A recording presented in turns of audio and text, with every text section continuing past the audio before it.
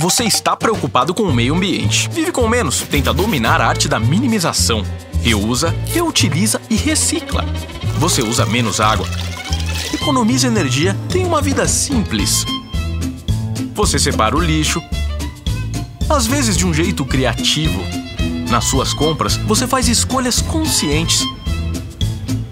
Mas ainda acha que isso tudo é pouco. Leva seu ecobag, evita usar embalagens. Mas ainda acha que não está fazendo o suficiente. Aí começa a reciclar o lixo dos seus vizinhos.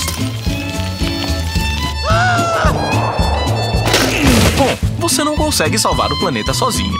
Mas a gente está aqui para te ajudar. E este sorriso é o selo Eureciclo. Ele garante que a sua marca favorita apoia a reciclagem com responsabilidade social e cumpre com as leis de reciclagem. Fique de olho na embalagem, a gente cuida do resto.